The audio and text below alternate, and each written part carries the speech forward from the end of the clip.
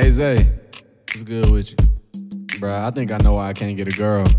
Alright, why? Bruh, it's cause I'm not fat. You're not fat. Yeah, bruh, let me explain.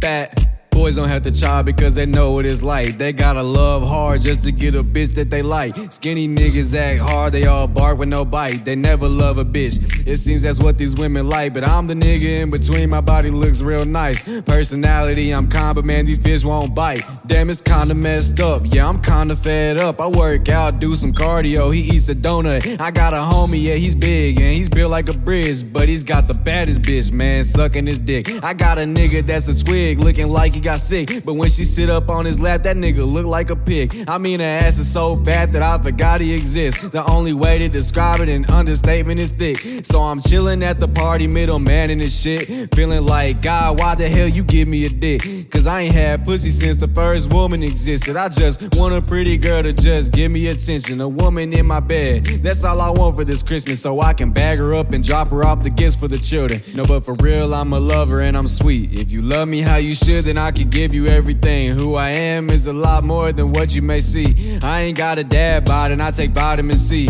I am not a skeleton looking like heebie-jeebies. I'm just a guy with a heart and I'm stuck in between.